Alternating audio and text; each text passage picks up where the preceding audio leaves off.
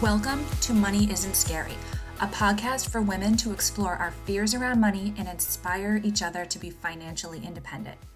I'm Megan Dwyer, and I'm making it my personal mission to remove the taboo around money and help women rewrite their stories so they can stop staying small and start to live the life they truly desire. Get ready to be uncomfortable. It's not easy to unpack our thoughts and behaviors, but we will learn so much about ourselves in the process. I'm super excited for you to join me on this journey. Let's do this.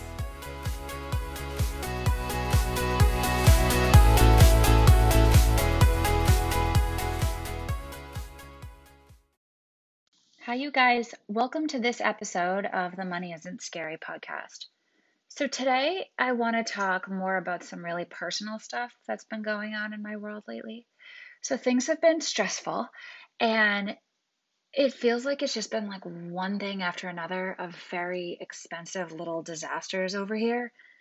Money has been really tight and it's been causing a lot of anxiety for me in particular, but also my husband. And I'm totally embarrassed to say this, but the other day I mismanaged the timing of an automatic payment and I overdrew my checking account. It's fine. I figured it out, but I got so upset with myself and I had all these feelings of guilt and shame.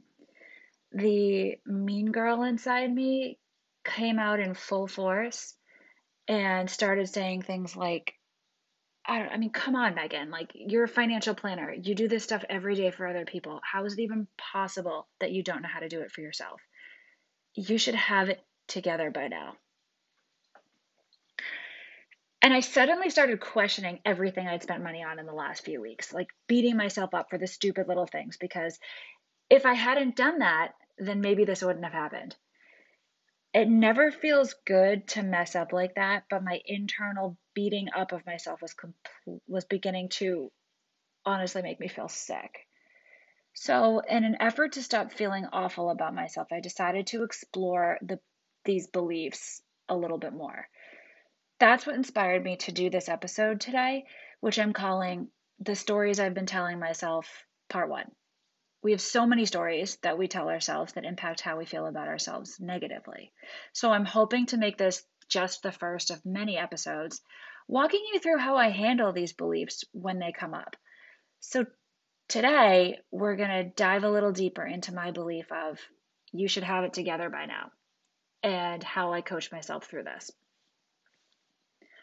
First of all, it's okay to be upset, but it's not okay to continually beat yourself up because that's not going to help you in any way. So have a little self-compassion and know that this stuff happens. For someone who's naturally so hard on myself, these should statements are my own worst enemy. All they do is keep me in this shame spiral. Like, life circumstances change. Sometimes you're in a place where things are going really well, and sometimes not so much. And that's okay. But just know it won't last forever and it will eventually get better. Easier said than done, I know. I'm so much better at giving other people advice than actually listening to my own advice, but I gotta try to work on it. The other thing I want to mention is it's important to look at all the things that you did do right, because so many people forget that, neglect that. Like, it's really important to think of, like, hey, by the way, you are juggling a lot and you are doing everything really really great for right now. Maybe you did mess up this one little thing, but it's really important, I think, just to kind of take an accounting of all of the things that have gone right, that you have done really well up until this point. So, I've I've said this before and I definitely will say it again, but nothing changes if nothing changes. So this brings me to the next step, which is beginning to challenge that belief. When I say to myself, I should have it together by now, I need to actually ask myself if this is really true. I think it is, but is it really? And what does having it all together even mean? In my head, it's when you see these people like glide through life effortlessly. They just manage to move through the day without getting flustered, without getting stressed out, and they seem to not struggle with the juggle in the demands of life and work and kids. And I keep saying to myself, someday I'll get there. But will I?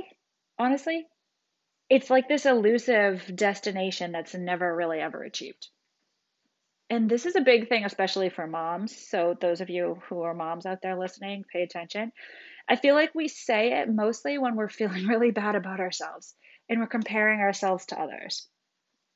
It feels like sometimes other people are like totally killing it in life, like they're completely flawless and we're not. And of course, this is just completely reiterated and accentuated through social media.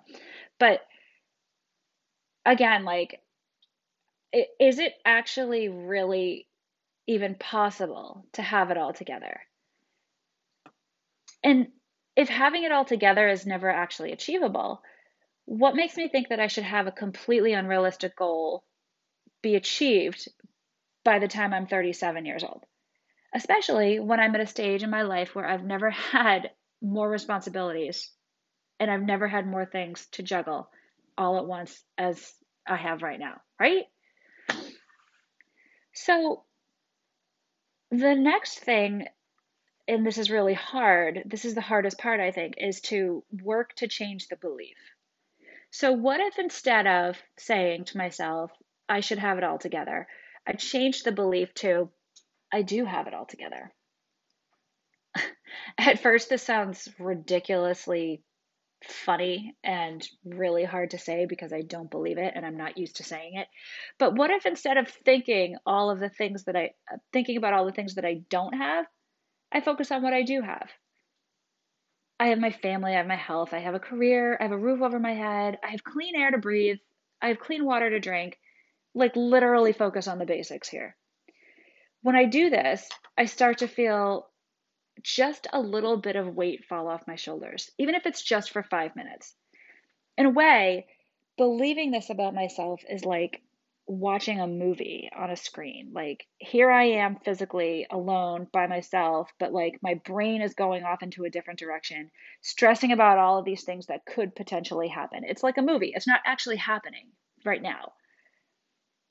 When I step back and I feel empowered to not actually believe the thought, I can see how negatively that belief impacts me.